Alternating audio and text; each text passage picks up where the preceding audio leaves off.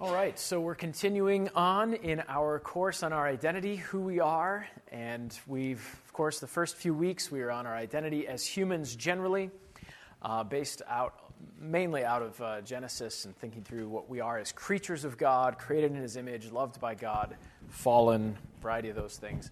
The second portion of the course, we've been thinking more specifically about who we are in Christ, united to Christ, and what that means for us. And so you have at the top of your handouts, you have a short review there of where we've been. We are loved, we are justified, adopted, born again. Those are the four things we've covered so far in Christ. And we've been using Ephesians chapter 1 as sort of our guide, our outline. I was trying to think through the best way to think about our identity in Christ and what the right order to cover all these things are. And after a bunch of debate, I was like, well, you can't really argue with the Apostle Paul in Ephesians 1. So we'll use his outline for better or for worse. I think for better. So anyway, last week we were in verse 5. And we considered 2 weeks ago, He predestined us to adoption as sons. And so you remember we talked about adoption. And then last week, sort of a sister identity is that we're born again.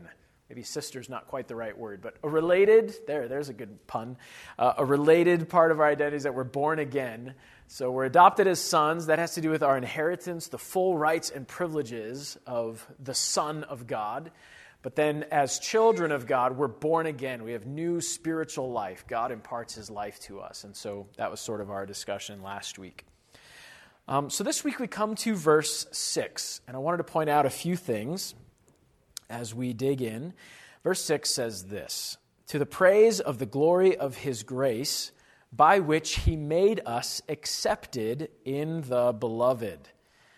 So there's a little phrase there. Of course, all of this is to the praise of the glory of His grace, but then He did something by which, that grace, He made us accepted. That's what my New King James Version says. And it'd be kind of interesting to read around the room different translations we have here tonight, because it's a very unique word. It's actually just the noun grace turned into a verb. And so this is why translators have trouble translating exactly, because really you could just say He graced us.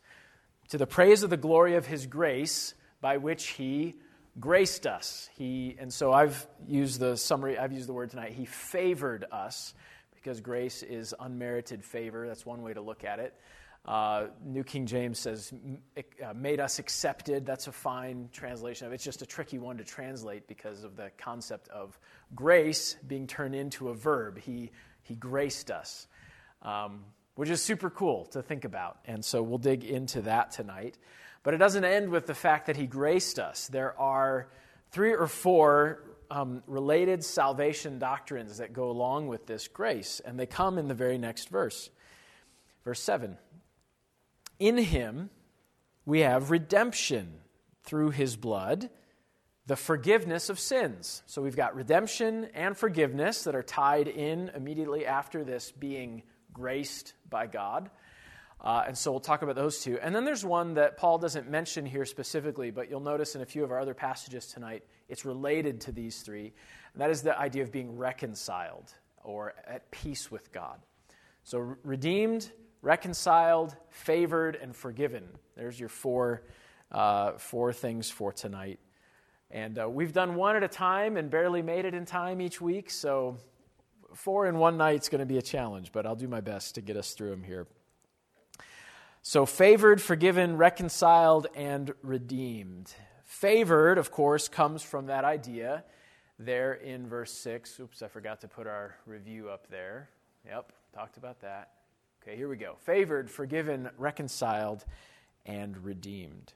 So let's start with favored. I am favored. I stand completely in God's grace. So again, we're talking about a person who's truly born again, who's trusted in the Lord Jesus Christ as Savior. These things are not true of a person unless they've trusted in the finished work of Christ on the cross, who died for us and rose again. If a person believes in Christ as Savior, they're born again, they're united with Christ, and these things are then true of them. So that person, or you or I, we're favored, graced by God. Or maybe another way we could look at it is we stand completely in God's grace. At some point tonight, we'll come to Romans 5, verses 1 and 2, where the Apostle Paul talks about the grace in which we stand. And that's a beautiful word picture because it helps us understand what it means to be graced by God. When he says the grace in which we stand, you're sort of imagining this person standing somewhere completely enveloped in grace, just standing in the realm of grace, and swimming in it maybe. I don't know what you do in grace. You swim. You don't drown in grace, that's for sure. But I guess you stand in grace. We'll go with Paul's word. But it's a wonderful picture. We're just completely surrounded, covered, enveloped in grace. This is part of our identity. We're favored by God, and it comes with our being united with his Son. Kind of like at Jesus' baptism. This is my beloved Son in whom I am well pleased. Right? God's gracious perspective upon us that does not change because we are united to Christ, favored. A couple other comments to make about this one. Ephesians chapter 2, verse 7 talks further about this grace, that it's not shown to us only in this life, but for eternity. We've studied this phrase in one of our previous lessons, but in Ephesians 2:7 it says this, that in the ages to come he might show the exceeding riches of his grace and his kindness toward us in Christ Jesus. So we're favored in this life, and that just overflows into eternity. And then one last comment, it would be back in chapter 1, verse 8. Actually, let's continue in verse 7. I didn't finish explaining verse 7. So in him we have redemption through his blood, the forgiveness of sins. What is this forgiveness of sins match? It matches, or it's according to the riches of his grace, right? So forgiveness is attached to grace in that the amount of his forgiveness matches the amount of his rich, rich grace. It's complete, it's whole. And then verse 8, if we weren't sure, the Apostle Paul just kind of goes over the top here, which he made to abound toward us. So the word abound is a fun Pauline word. He sort of like makes up words sometimes. He takes a word that means abound, so that we have here a word that means abound, and then he adds a prefix to it that means like over the top or above. So it's like above abounding. And so Paul does this a lot in his writing. It's really fun. But this is one of these exaggerated words where it's like, it's not just abounding, it's like overabounding. His grace that he's made to abound toward us with forgiveness. So fun stuff to think about. We are favored in Christ. So let's get our discussion warmed up a little bit. This should be a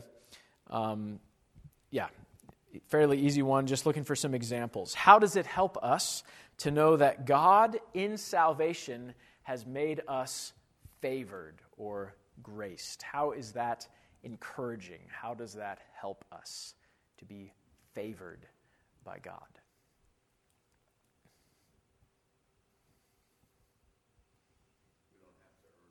Don't have to earn it. Good. We have all of it. It's complete. Yeah, good.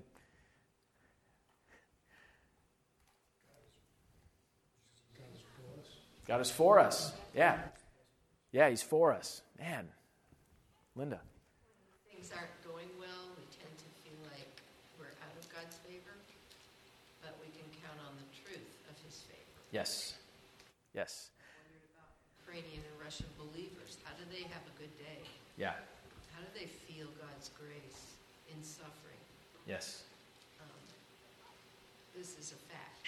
Yes, it's not a feeling, is it? So it's not hot and cold, depending on what's going on with our circumstances. It's a fact. Yes, it's a fact. We're favored all the time, period. Other thoughts?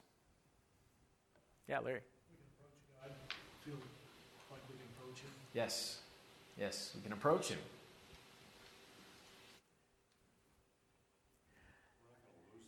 Yeah. It's something that he's decided to do, and it Right. will last for eternity. Yes. Yes. It's something he chose to do, and it will last for eternity, so we're not going to lose it, right? And so Ephesians is incredibly clear that the grace of salvation came to us when we were dead in our trespasses and sins, right? So we didn't earn it in the first place, and we can't do anything to lose it, right? That's exactly right. Good. Okay, well, good thoughts. God's favor towards us is so encouraging. And we have the fullness of God's grace, which is incredible to think about. There's also a truth in Scripture that as we need it, he gives more grace, right? Which is sort of hard to fathom. It's like you have an infinite amount of something, and then when we have that sense of need, God's like, all right, I'll pour on some more.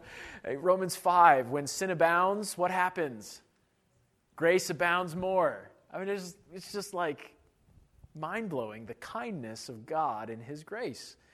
And so sometimes we take those that God can give more grace, we take it in the sense of like, oh, well, God's holding back on us. No, that's not it at all. I mean, it's over-the-top, abundant grace, infinite grace, and then any sense of need on our part, and God's like, okay, sure, have some more.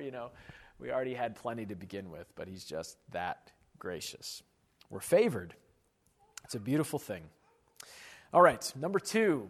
I am forgiven. My sin debt is canceled, and my sins are sent away.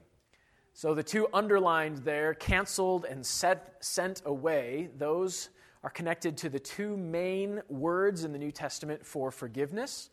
One of the words is actually the one for canceled. That's the context it's used in. It's another form of the word grace. So I don't know that it helped to tell you the Greek words, but anyway, the root grace is the majority of the word to forgive. It's another form of saying he graced us. So it's not the exact same word as favored, but it's very similar. He graced us, and he forgave us of our sins. And it's used in the context of having our sin debt canceled. So here's a really cool picture of that in Colossians chapter 2. Verses 13 and 14. So you can go ahead and turn there. Colossians, just a few pages over from Ephesians. Colossians chapter 2, verses 13 and 14. And this is that beautiful picture of our sin debt being canceled. And you, being dead in your trespasses and the uncircumcision of your flesh, he has made alive together with him, having forgiven you all trespasses. That word forgiven is that word graced. He graced us, forgiven us all trespasses, having wiped out the handwriting of requirements that was against us, which was contrary to us. He has taken it out of the way, having nailed it to the cross. I love that. Isn't that a beautiful picture? So here's that list of all my sins, past, present, and future, and the debt that I owed. It's like this, like getting your mortgage statement in the mail, right? And there's that picture. Here's how much you still owe on your home or whatever, So this is the list of my sins, my debt against God, and his grace took that list and nailed it to the cross. Done, canceled, paid in full. It's over. All my sins, past, present, and future. Whew, that is grace. That is grace. What a God to do that in his kindness for us. So my sin debt is canceled. There's another word for forgiveness that's used in the New Testament throughout Scripture, and it sort of means to release or to send away. And so that's the other phrase that you have up there with I am forgiven. So still here in Colossians, we have this word used in chapter 1, verse 14. It's also the word used in Ephesians 1:7, but we'll just stay here in Colossians for now.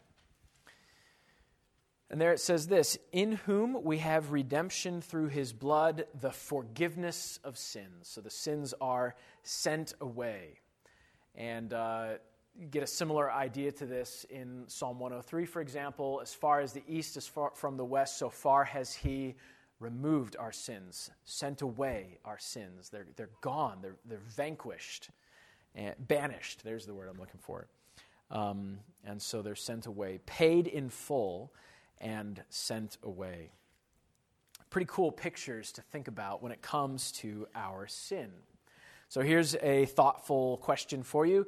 How does a Christian's identity as forgiven help a person who is worried whether they have confessed every specific sin? Right? So a Christian, the conscience is bothering them. Oh no, have I confessed everything I needed to? Or maybe it's somebody who's, maybe even doubting their salvation. Maybe, did I say all the right things? What's going on here? How does this part of their identity, forgiven, how does that help them in a moment like that?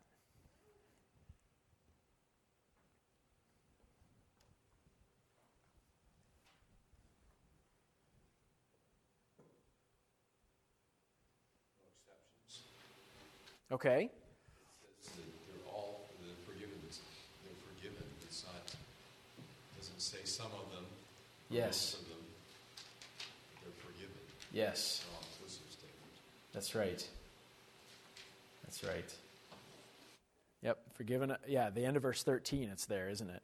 Having forgiven you all trespasses. Right. Good.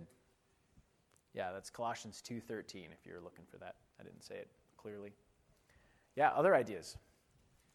How does that help?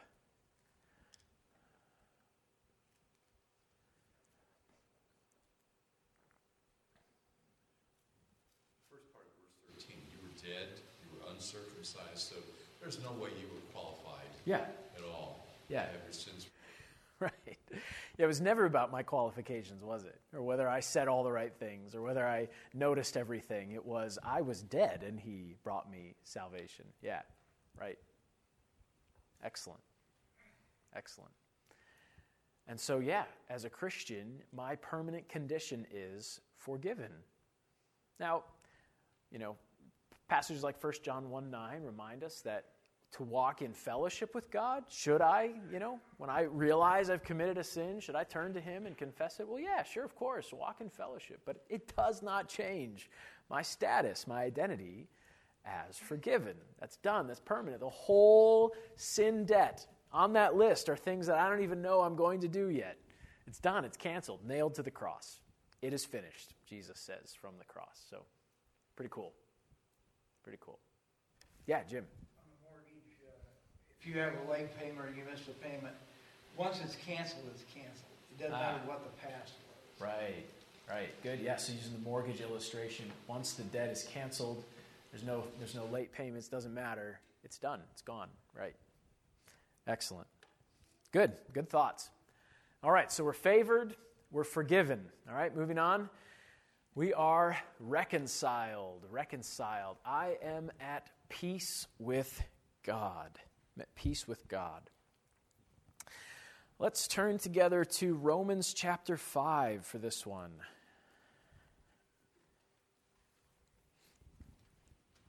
And again, I want you to notice the connections between grace, right? So we've talked about being favored, that's grace. Even the word forgiveness has to do with grace. And now as we come into being reconciled, notice the way it dovetails too with grace and forgiveness. So here in Romans chapter 5, would somebody be willing to read verses 1 and 2 for us? Nice and loud. Tim, you got it? Therefore, being justified by faith, we have peace with God through our Lord Jesus Christ, by whom also we have access by faith into his grace wherein we stand and rejoice in hope of the glory of God. All right, good. So justified is in there. The key phrase we're dwelling on for a moment here is we have peace with God. We've been justified, therefore we have peace with God. And it's through the Lord Jesus Christ. And so we're at peace. Another passage we could look at is in Colossians where it says, we were once enemies, but now we've been reconciled and brought near. So we've been given this peace with God. Now there are a couple aspects to reconciliation that we will dig into here in a moment. One is that God provided reconciliation to the entire world. And you're going to notice in a moment a passage that talks about this.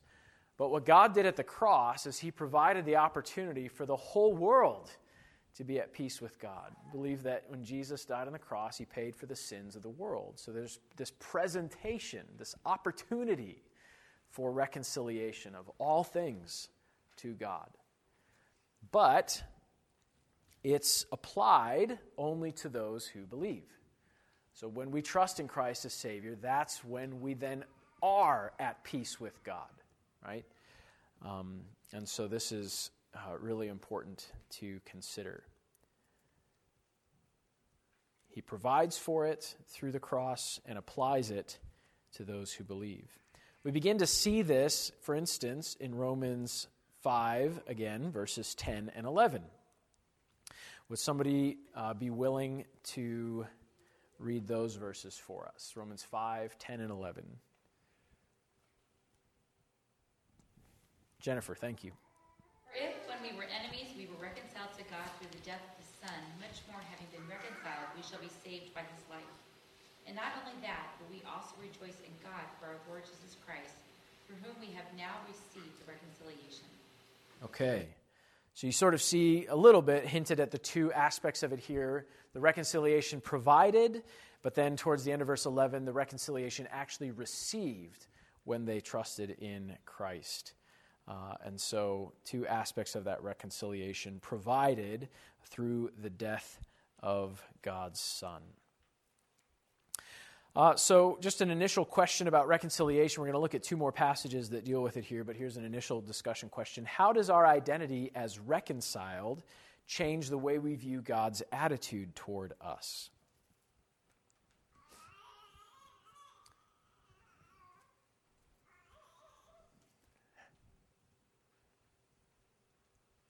Good answer, Ruby. How does our identity as reconciled to God change the way we view God's attitude toward us? Punisher, he's now a helper, a friend. Yeah. Yeah. Instead of punisher, is the term he uses, he's now helper, friend. Right. Right. Yeah. Heirs. We're no longer slaves, we're heirs. Heirs. We're joint heirs with Christ. We know everything that he knows. Uh-huh. If we work at it and study it. Right. So. Right. He shared all things with us. Yeah. Good. Yeah, Scott. And it emphasizes his really extreme love for us, because right before this, Paul talks about how, no one's even going to die for a righteous person, much less us. And so, there's nothing desirable about us, but God still loved us. So he had to have loved us a lot, right, in order to send his Son. And so he's already done that. Right. He sent his Son. He loves us. How could we not be reconciled? Right. Yep. Good. All right. Good answers. Let's continue on. So let's go to another key passage about reconciliation, over to 2 Corinthians. 2 Corinthians chapter 5.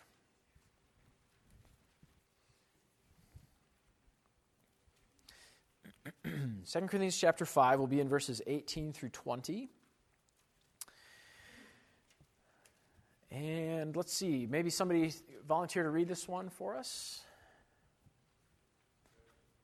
Dan, thank you. 2 Corinthians 5, 18 through 20. All things are of God, who has reconciled us to himself through Jesus Christ, and has given us the ministry of reconciliation. That is, that God was in Christ reconciling the world to himself, not imputing their trespasses to them, and has committed to us the word of reconciliation. Now then, we are ambassadors for Christ. As though God were pleased through us, we implore you, on Christ's behalf, to be reconciled to God. Okay, thank you. So, just first thing I'll point out is, again, you see these two aspects. God both provided reconciliation. You see that back in verse 18, that through Jesus Christ, verse 19, God was in Christ reconciling the world to himself, all people. But then it still needs to be applied. And so that's why at the end of verse 20, we encourage people, be reconciled to God. So when a person believes, that reconciliation is applied, though it has been provided for already at the cross. So there's sort of those two aspects to it. But the key for us, the new thing we want to catch from this passage is that we are an ambassador. We are Christ's ambassador of reconciliations. Two key phrases here. We have a ministry of reconciliation, and we are Christ's ambassadors. So an ambassador, of course, is a representative. And so here on earth, we have this message. Peace has been paid for you. So trust in Christ and find peace with God. Be reconciled to God, right? And so that's our message. Peace has been paid for. Trust in Christ and be reconciled to God. And so we are ambassadors. So knowing that we are ambassadors of reconciliation, how does that affect our relationships with people? How does our identity as ambassadors of reconciliation affect our relationships with people?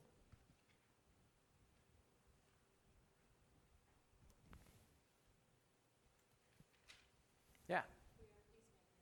Okay, we're peacemakers. Good. Excellent. What else?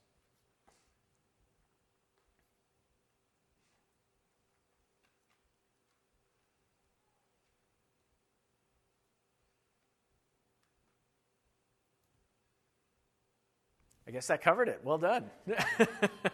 Any other ideas? Yeah, Carrie.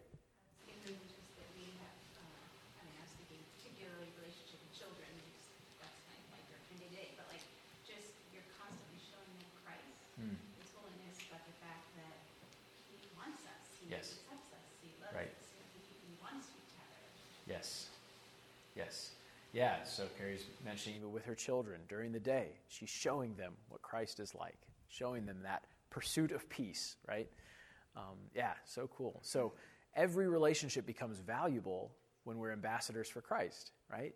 There's never a wasted opportunity to show somebody what that reconciliation is like, which is so cool. Whether that's your children, whether that's at work, whether that's your neighbor, whatever, Yeah, excellent. Did you have something?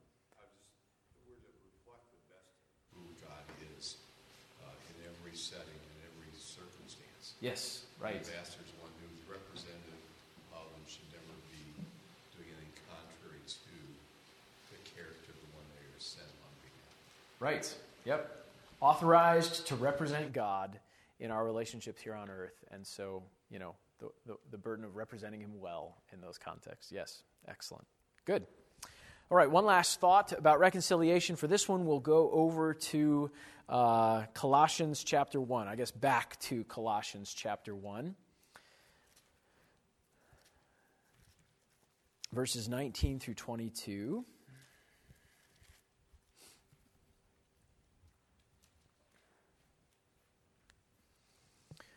This one provides an interesting direction to our reconciliation, that it was for a purpose, not only to give us peace with God, but to lead to something. So see if you can catch that. I'll read these here. Colossians 1, 19 through 22. For it pleased the Father that in him all the fullness should dwell, and by him to reconcile all things to himself, by him, whether things on earth or things in heaven, having made peace through the blood of the cross. And you, who once were alienated and enemies in your mind by wicked works, yet now he has reconciled in the body of his flesh through death, to present you holy and blameless and above reproach in his sight. So there in verse 22, you get the sense that our reconciliation is to lead towards something, that God would present us holy and blameless and above reproach in his sight. Now, ultimately, that will be finished with our glorification when we're completely sanctified before God, but it also doesn't not include as a double negative. It includes our current sanctification, doesn't it? That we're currently progressing towards holiness. So part of the reason for this peace is for holiness. Even now, today, because I'm already at peace with God, I can grow in holiness. Sometimes we get it backwards, right? We think we need to grow in holiness so we can then be at peace with God. God did it the opposite way. He gave us peace and then helps us to grow in holiness. Isn't that cool? It's not trying to be holy so that God's not going to be angry with me anymore. No, anger's done. Wrath is gone. We're at peace. Oh, okay. Now let's grow in holiness. And God's done a beautiful thing when he did that. So we're reconciled for holiness. All right, any comments on the first three here? Favored, forgiven, reconciled, or yeah. Yeah. Colossians 1:22. Yeah. The pronouns. He's reconciled you to his holy body. So he is Christ, him, or his would be Christ. But then to present you, in order to present you before him, I'm wondering, is him Christ, or are we being presented to God the Father?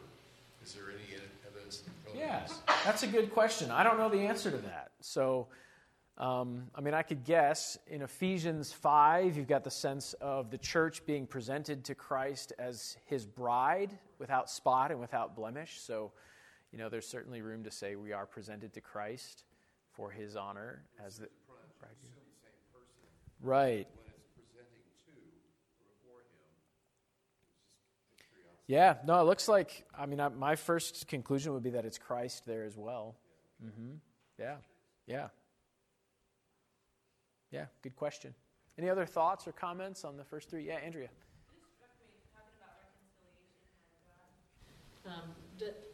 When he reconciles us, he doesn't hold a grudge or Right. It's a perfect relationship, right? It's not like he's holding his nose like this is what I'm supposed to do. Right. He's pleading with us, I think is what 2 Corinthians said. He wants us to be reconciled instead of right. Okay, this is what we are supposed to do, Right. which we often do Yes. in our earthly relationships if we're not following. Right. Yeah, we often take our emotions and paste them on God, and I'm so thankful he doesn't handle things the way we do, right? So it's this pure, finished, complete peace, and that's just period. There's no more you need to say. It's done. That's it. So there's no hint of anger, no hint of any of that. Yeah, that's wonderful. Any other thoughts? Yeah, Mary Lee. Okay. So, in an NASB, in order to present you before him, are you saying him is Jesus? Yes, I think. I haven't looked carefully at this text, but that would be my initial conclusion based on the fact it says, in the body of his flesh through death. Does the NASB say that? So that's talking about Jesus. And so usually if there's another pronoun, it takes the same antecedent. So when God looks at us, he looks at us through Jesus, right? Yes? As righteous. Right? So to me, that looks like then he has now reconciled you in order to present you before him, God. That's Mm-hmm. holy and blameless, like righteous in God's sight. Yes, that's true. Yeah, I'd have to look at the original I wording wasn't to. fair to you with that question. Oh no, it's Because okay. If you go back to verse 19, it starts with the Father's good pleasure. Right. And you have the pronouns thereafter all the way down, even though it's different sentences. So Right. I apologize. No, it's no problem. So yeah, it's referring back and forth from the Son and the Father. It obviously starts. The hymn in verse 19, in him all the fullness should dwell, that's talking about Jesus. By him to reconcile, that's talking about Jesus. I'm sorry I don't have the same translation. That would make this easier. Let's see here. Verse 21, now he has reconciled. Typically, it's the Father that's mentioned doing the reconciling, and so that would be my likely conclusion there, though the Father is not specifically mentioned in verse 21. But I think in the body of his flesh through death is talking about Jesus Christ there. And so to make you blameless and above reproach in his sight, yeah, it's hard to make a definitive conclusion from our reading right now, but we're righteous in both of their sights. No, good questions. No, it's no problem. It's fun to dig into the text and see if you can figure it out. So, good. All right, let's get to our last one. Number 4, I am redeemed. I am purchased out of slavery to sin to serve Christ. I am redeemed. I am purchased out of slavery to sin to serve Christ.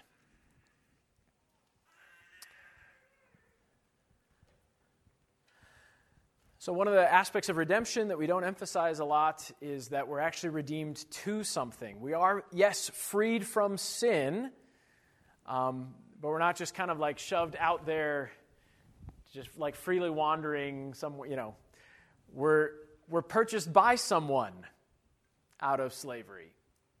And so our relationship to God is different than our former slavery to sin. And we'll talk about that. But we are still a purchased possession, which is significant. Now, it's not a sad or a scary thing. We've begun to understood what our identity is in Christ, and it's pretty rich and awesome. So, yeah. But anyway, we'll talk a little bit about that in a moment. So, let's begin with the first part of this, the purchasing. Okay, so letter A, my salvation from sin is purchased by the blood of Christ. The blood is referred to most often. It's the full death of Christ on the cross. So the verse we read in Colossians talks about reconciliation through the death. But the blood is referred to most frequently with redemption, that the blood itself is that payment. And that has to do with the metaphor of the sacrificial lamb in the Old Testament, that blood being the payment for sins. And so that's highlighted some in the New Testament. Let's see here. Let me look ahead at my notes. Yeah. Tell you what, in number 4 here, there are 5 passages that are in bold. So you've got Romans 3:24, Titus, Romans 5, 1 Corinthians 6, and Revelation 5:9. Could I real quick have 5 volunteers to take those passages? 1 for each. Okay, so Lydia, would you take Romans 3:24? And somebody to do Titus 2. Larry, thank you. Romans 5, 20-21. Scott, thank you. And then 1 Corinthians 6:20. Michael, thank you.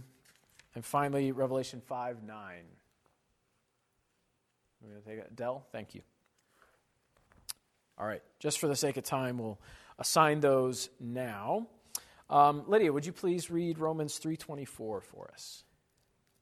Being justified freely by his grace through the redemption that is in Christ Jesus. Okay. So one of the keys here is we are justified freely by his grace. And that word freely is an interesting word. It literally means without price, without cost. And the reason our justification can be without cost for us is that the cost was paid. It has a cost, right? So that's the beautiful thing about God's forgiveness. This is not a sweep it under the rug kind of forgiveness, or it's not a dry erase marker on a whiteboard.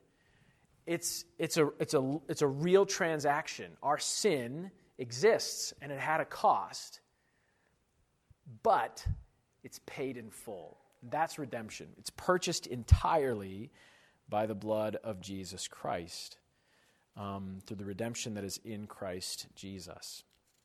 So we already read Ephesians 1:7 and Colossians 1:14, which are almost exactly parallel to each other, but it's this: in him we have redemption through his blood, the forgiveness of sins. That payment is paid in full. So, thought question here: how does the truth of redemption help someone who is struggling in their battle with sin? How does the truth of redemption help someone who is struggling in their battle with sin?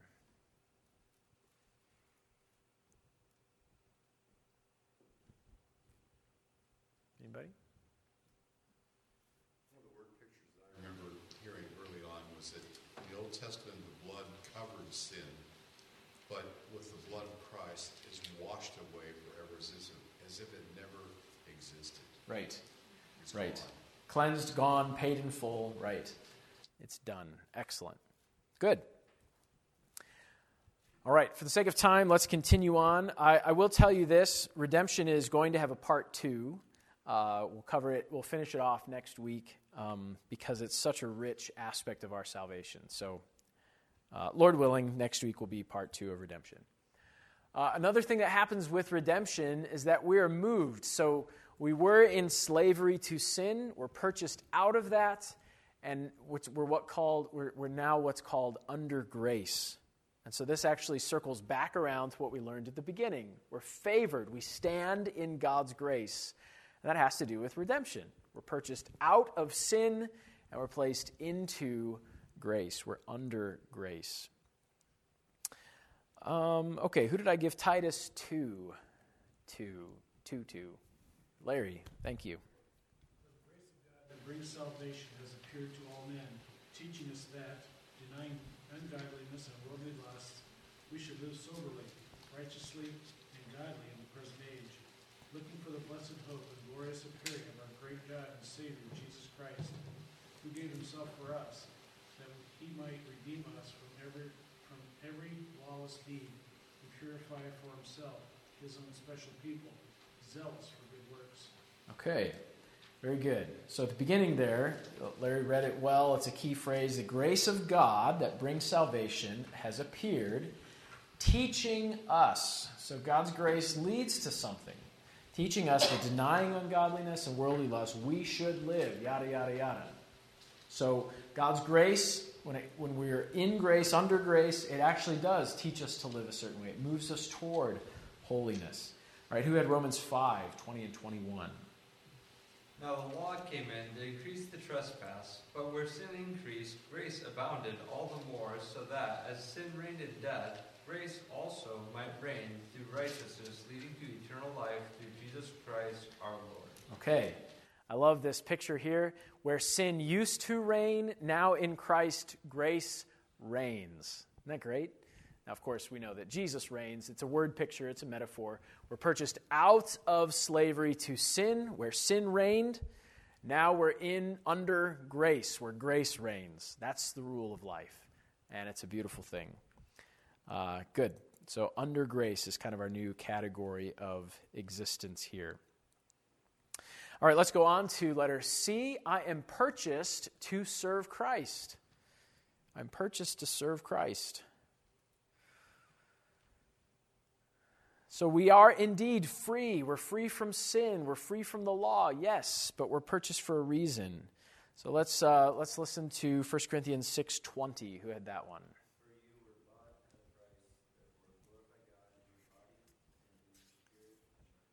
Okay, you are bought at a price, therefore glorify God in your body and in your spirit. Good. All right, and then finally, my redemption is for Christ's eternal glory. My redemption is for Christ's eternal glory. Who has Revelation 5:9? And they sang a new song, saying, "Worthy are you to take the book and to break its seals, for you were slain and purchased for God with your blood men from every tribe and tongue and people and nation." Excellent. Yeah, what translation is that? NASB, yeah. So it uses that word, purchase. That's the word redemption. Good translation of that.